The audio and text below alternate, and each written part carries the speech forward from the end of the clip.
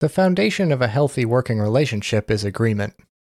Even when people have differences of opinion, and they always will, getting everyone on the same page about broader goals and individual motivations produces better outcomes. As a manager, you can use a few conversational techniques to create powerful agreements that drive productivity and job satisfaction. Let's take a look at a couple of them. You're listening to The Curious Leader, big ideas to catalyze your growth. Once upon a time, a generally accepted method for a manager to create agreement was to tell everyone what they had to agree to. Though that may sometimes still be necessary, the time of command and control managers is behind us. Ken Blanchard said, quote, "In the past, a leader was a boss. Today's leaders must be partners with their people. They no longer can lead solely based on positional power." End quote. Growth-oriented teams that continuously build awareness and find the overlaps between their individual motivations and the team's goals will produce more and better work and be more satisfied with their jobs overall. Creating that overlap, or alignment, first requires knowledge. You must understand each individual's motivations, the team's goals, and how those ladder up to the company's purpose. You are in a unique position to listen for motivations, share goals and purpose, and reflect this information in a useful context. How to ask questions that uncover real insight, share ideas in a way that maintains a trust partnership, and drive accountability with respect are core concepts in systemic coaching. Practice these, and you will learn things you otherwise would not, and build deeper trust with your teams. Creating alignment is all about uncovering what is actually important, putting specific and concrete words and measures around it, visualizing how we want things to be different, and then committing to take steps in that direction. Getting to a 10. One way to discover very specific and actionable opportunities when things feel subjective is to apply a numeric scale to them. Let's say you're in a one-on-one and you ask, "What's going well for you right now?" Your direct report might say something like, "My current project is progressing and I think I should be able to finish it this week." That's useful information. They believe that they will finish the project soon. To get even more out of it, you might then ask, "Rate how your project is going on a scale from 1 to 10, with 10 being absolutely perfect." Typically, people will answer something less than 10. Perhaps they say, "Well, I guess I would give it an 8. Awesome. Now you can respond, "Great. Seems like things are going well," at about 8 out of 10. What would it take to make it a 10? This example is contrived and simplistic, but what to notice is, the numeric scale takes something vague and subjective and creates a concrete point of reference. Once you know that the way things are now is an 8, you know that there are a lot of things that could have made it worse, and a few things that could probably make it better. Asking about what could make that 8 into a 10 does two important things. First, it acknowledges the individual's own observation of how things are. It doesn't assert your own view of what you think. Second, it causes a more constructive, creative assessment of opportunity. The person came up with the number 8 somehow, and you're just asking them to dream up anything that could fix the problems they otherwise may not have mentioned. You can apply this scale technique to practically anything. Try it on things where numbers don't even make sense. The point isn't to devise the perfect scientific experiment, it is to inspire the creation of new ideas. Open-ended questions. When you're seeking agreement, you're exploring the landscape of ideas. What you're looking for is what needs to be done to align what everyone wants. The most effective way to uncover information is through open-ended questioning. A closed-ended question is one that has a specific set of possible answers.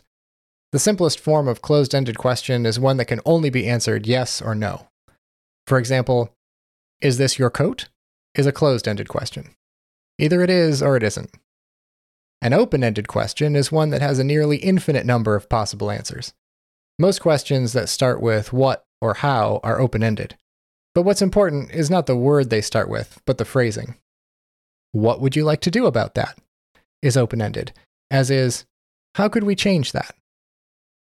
The caveat to open-ended questions is that you should try to avoid asking questions that start with why.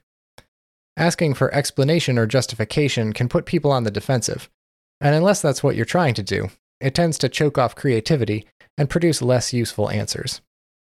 Most closed-ended questions and why questions can be converted into open-ended what or how questions, and with a little practice, you can do it almost instantly. Let's look at a few examples. Instead of, why did that happen? Try, what caused that to happen? Instead of, did it work? Try, what worked about it? Instead of, could you do it differently? Try, how could you do it differently? Notice how these subtle changes in phrasing invite a more detailed and creative answer. You will use the information you learn to construct a more accurate overall context for how individuals, the team, and the company are aligned. That's right. The final piece of the puzzle is evidence of agreement. Even if what you are hearing is what you expected or lines up with your own view of the world, you can't always be sure that your interpretation is correct. Asking confirming questions and looking for that final, conclusive evidence of agreement is how you create airtight alignment. It may sound easy, but as a manager, you must also mitigate the invisible gun effect, which is the possibility that people tell you what you want to hear because you hold power over them. A confirming question is just rephrasing or summarizing what you think you heard and asking if you got it right. As a coach, I ask confirming questions constantly, and you'll hear me use a bunch of common preambles. Like, it sounds like, or I think I heard, or it seems as though, or the story I'm telling myself about this is. These are ways to introduce your interpretation of the facts as exactly that. By prefacing your question with one of these, you create a distance between yourself and the topic at hand, which makes the other person feel safer to address the issue and not your opinion about the issue.